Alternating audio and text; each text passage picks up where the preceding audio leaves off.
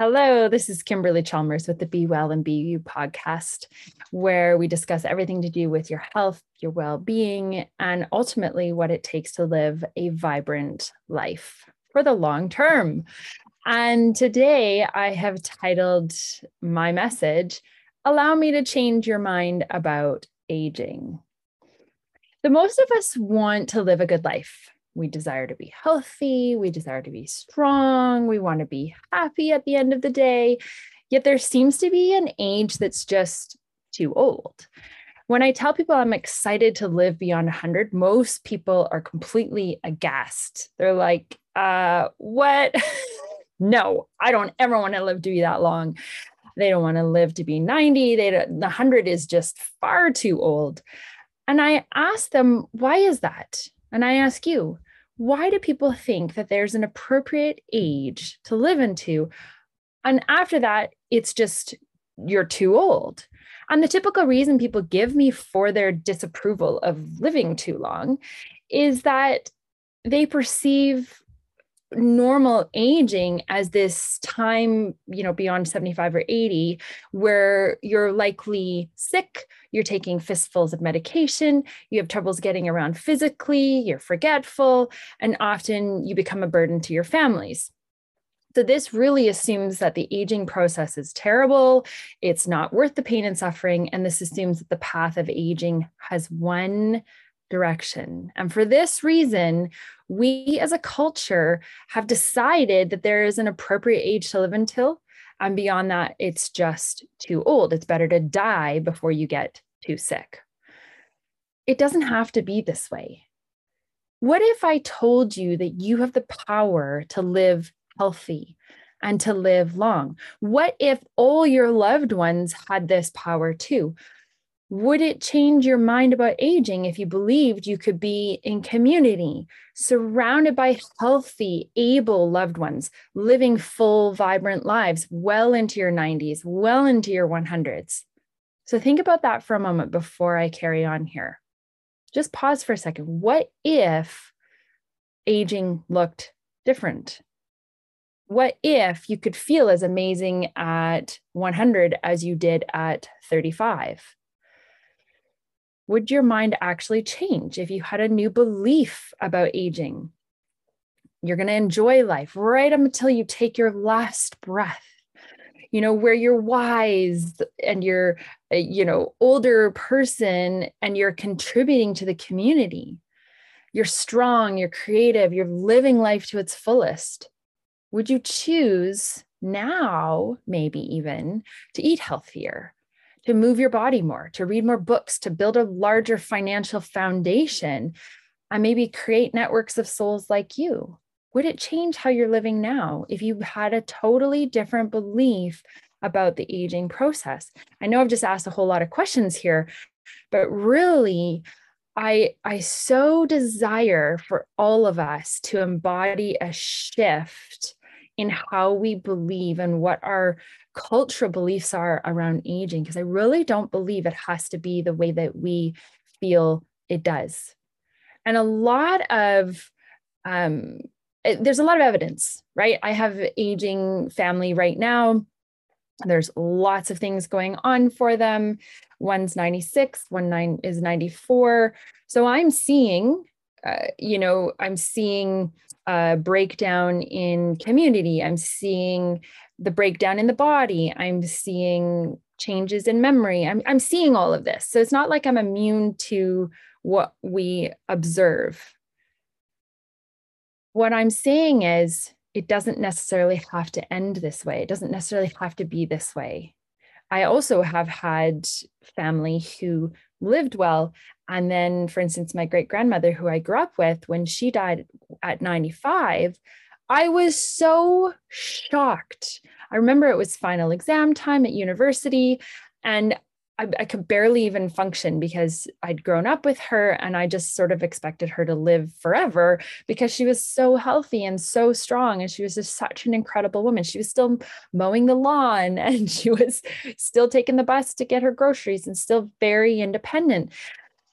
And so I have also been witness to aging well. And so when she passed away and her heart just gave out on her and her last breath was taken while she was sleeping, that is the natural aging process where your body just lets go. So have you heard of the blue zones around the world? So these are zones with the most amount of centenarians. So places with high concentrations of individuals who are over 100 years old. And most significantly, these have clusters of people who grow old without health issues like heart disease, obesity, diabetes, cancer, blah, blah, blah, all the things that we sort of expect are part of the norm, right? So these beautiful souls live well. So check out the blue zones. They're all over the world. And there's been a lot of research to identify what these blue zone communities, what makes them unique. And it appears that, yes, they eat healthy, whole foods, rich in nutrients. But the foods that they're eating are quite varied from one city, one location to the next. So it's not strictly a diet issue. It's not sort of like one perfect diet is going to, be what every single human being on the planet needs. It's not that. It's not strictly a diet issue that separates the blue zones from the rest of the world. What seems to be common among them is their gut health is stellar. Their gut health. And this makes so much sense when you understand the ancient wisdom that teaches that all disease begins in the gut. That comes from Hippocrates. Like, think about it, like long before modern medicine, this was the understanding. All disease begins in the gut. And we seem to have forgotten about this. So even though there's this ancient wisdom, we are finally catching up to this understanding.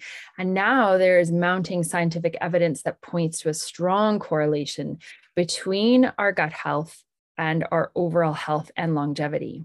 So this is actually really encouraging because the more that we know, the more we can heal ourselves and live healthy, long lives. And I fully believe that you and your loved ones could become centenarians. And before you shut this off and go, oh, forget it. I do not want to live to be that old. What if you could live well until you're 70 or until you're 80, whatever the age is, if you live well throughout, would that shift things for you? It takes a big mental shift, really, away from our existing belief that we necessarily get sick as we age.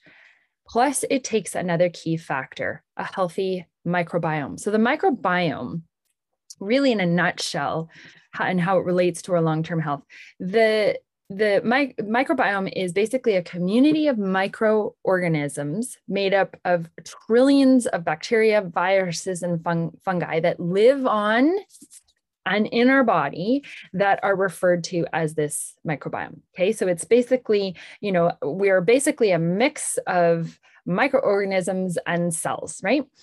And there are nearly the same number of microorganisms as there are cells in the body. So the microbiome is an incredibly important element of our overall health and well-being.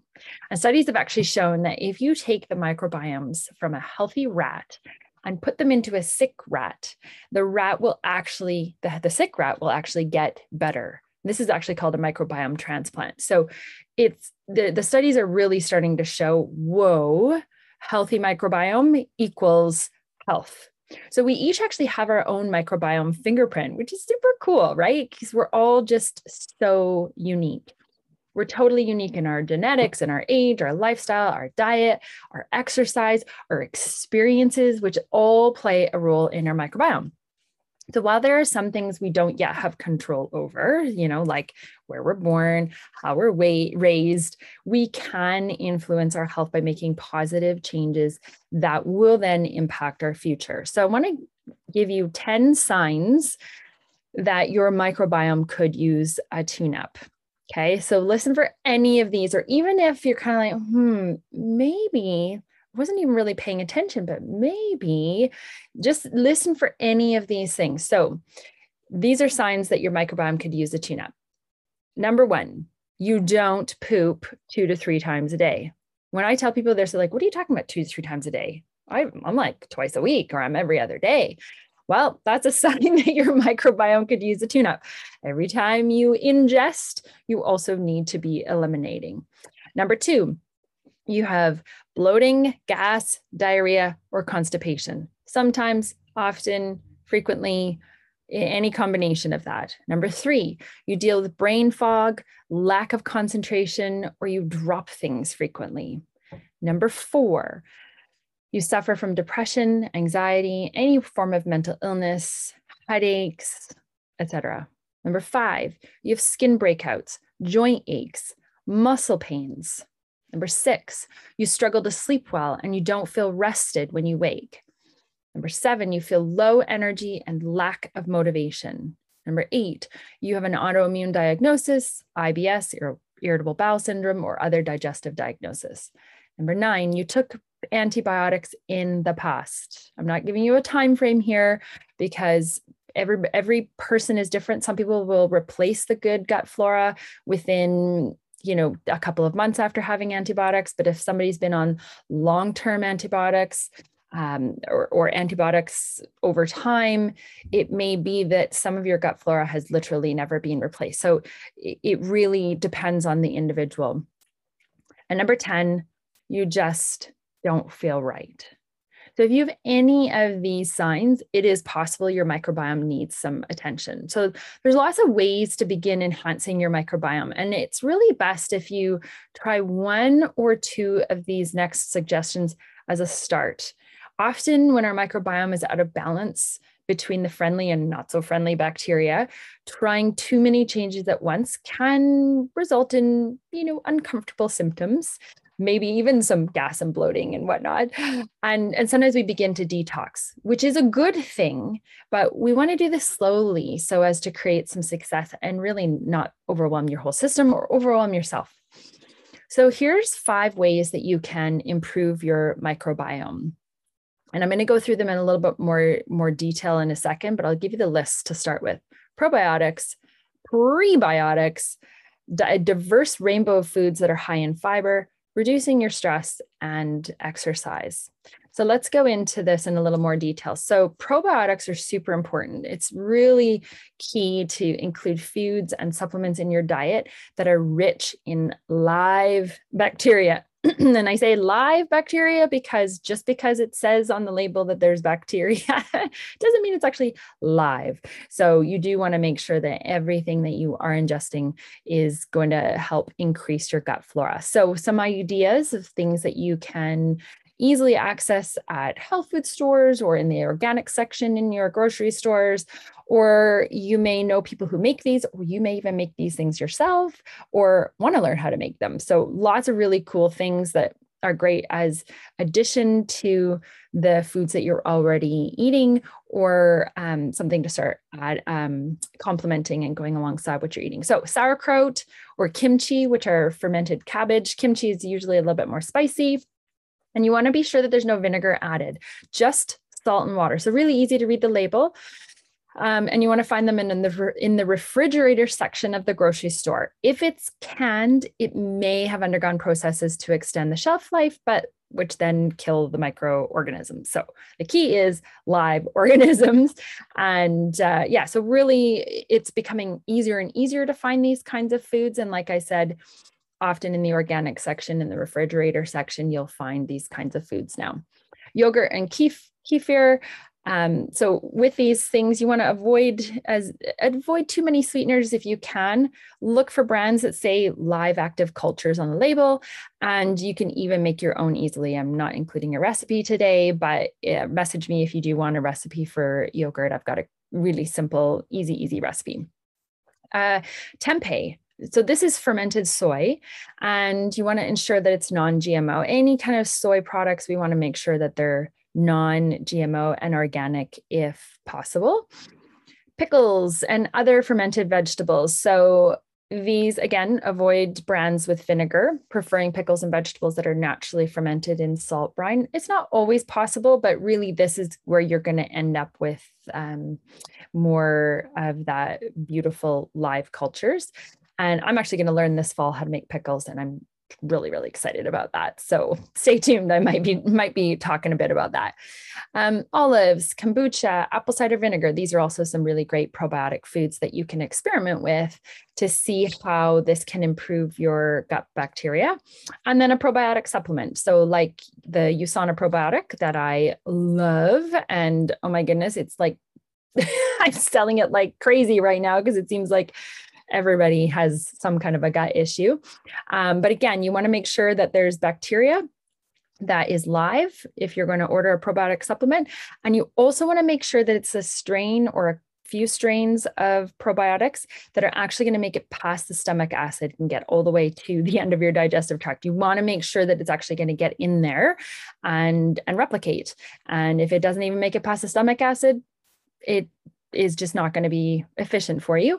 As well, if it's in a jar that you keep in the fridge, every time you open that jar, you're losing the potency. So be sure that if you do have it, you're using it up in a couple of weeks or a month at the most, so that you're making sure that it does have the potency. So examples of prebiotics. So prebiotics are a form of dietary fiber that friendly bacteria feed off of. So prebiotics are the food for the live bacteria, whereas probiotics are the actual live bacteria. So we also need both, right? So probiotics and prebiotics. We also have postbiotics, but I'm not going to get into that today. So examples of prebiotics are things like dandelion greens, apples, garlic, onions, leeks, asparagus, bananas, barley, oats, cocoa, flax seeds, wheat bran. Like there's so many great examples of prebiotics. And eating these foods is really going to support your holistic approach to improving your gut microbiome. Okay, number 3, eating a diverse rainbow of foods that are high in fiber and low in processed sugar. So eating at least 7 different fruits and vegetables that you, so that you can encourage the diversity of bacteria in your gut, and really aim for at least 30 grams of fiber. So when you're eating foods, fruits, vegetables, and whatnot, try to mix it up, each day, having a different variety as much as you possibly can. Depending on the region that you live, you may have access to different items. This is why it's so nice that so many people are getting into, growing their own foods and freezing what you can for the winter. And yeah, anytime you can have real nutrient dense foods, it's going to really support your overall health. Number 4, reducing stress. So we've long known of the reality of the mind-body connection, and that your gut health is directly impacted by the stress that we feel. So there's lots of different things that you can do to reduce your stress, and everybody has their own things that really support them. I just wanted to give you a couple of tips today that are going to really help to dramatically reduce your stress right away. One is breathing slowly, breathing in and out of your nose, primarily through your nose. If you can really, really begin to focus on nasal breathing, studies have shown that nasal breathing alone can reduce blood pressure, can reduce blood glucose levels. I mean, there's just oh my goodness, so many amazing, amazing benefits. Reduce snoring, etc. So breathing really slowly in and focusing on your nose. And if you keep finding your mouth keeps opening to take a breath, close your, physically close your mouth or put some tape over your mouth to really just get your body into that rhythm. Breathing in and out your nose. With my little one, I will literally take my fingers and close them over her lips when she starts to get into that, toddler panic. And I will just coach her to breathe in and out her nose. And sometimes, you get that quick breathing and you're breathing out your mouth. And this is where we end up feeling like we're going to pass out because we're breathing in and out of our mouth. If we breathe in and out of our nose, we will actually reduce the chance that we're going to feel like passing out. So really, it's brilliant. There's a book called Breath. Read it. It's so brilliant as far as teaching us how to breathe through our nose. Okay, journal and writing gratitudes is another beautiful way to reduce stress. The more that we come from a place of gratitude, feeling grateful, feeling thankful, oh my goodness, just having a moment to be thankful for our circumstances, no matter what they are, and being grateful for the things that we're learning through it and the people and the opportunities that are coming about as a result of whatever that challenge is. So powerful. And anytime we can take pen to paper, like actually pen to paper, the kinesthetic act of this and just externally processing what's been going on and what's maybe clogging up in our minds can really, really support us. So really powerful in terms of reducing stress. The other thing is to remind yourself that you are safe and that all you have is this moment of now, and you will figure out the next moment when you get there, right? We literally only have right now, and we literally only have right now. And it's our minds that spiral into the future or backtrack into the past. This is what causes so much of our stress. So reminding ourselves, I am safe. I am safe in this moment. I am breathing in through my nose. I am grateful for this opportunity, right? All these things are really beautiful in terms of reducing stress. And then number 5, exercise.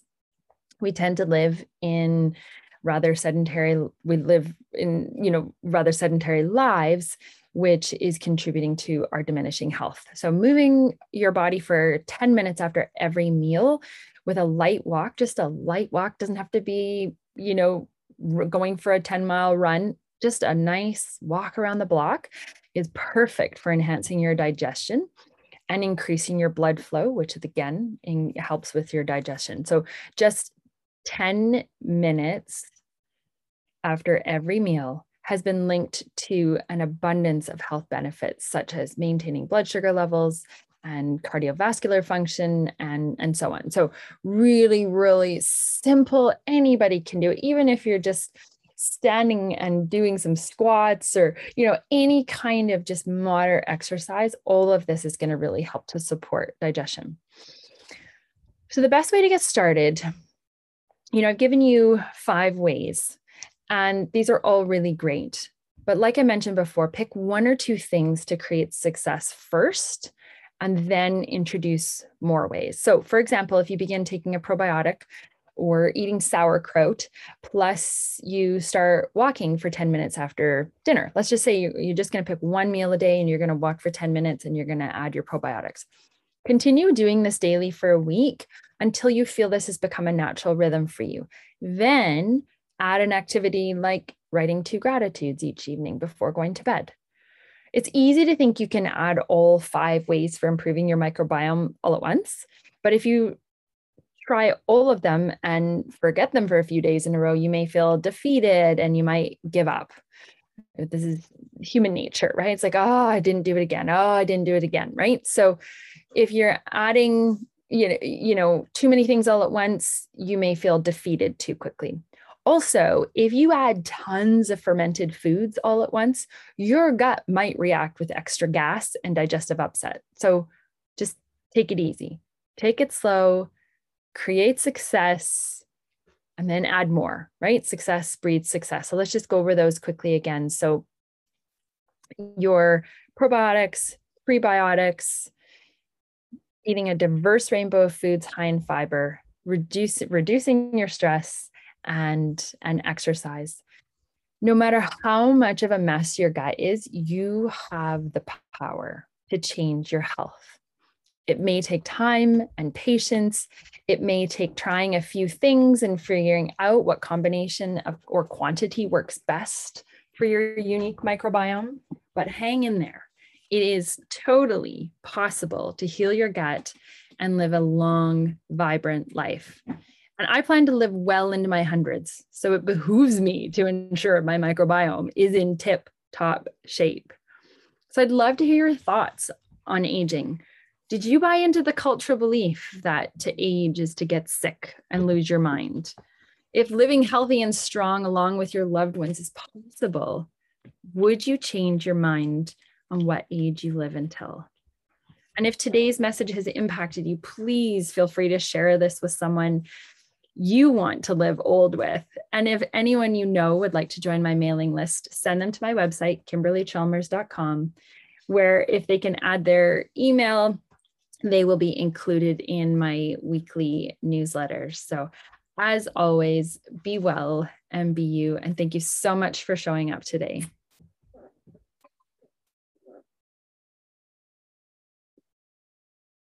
Mama.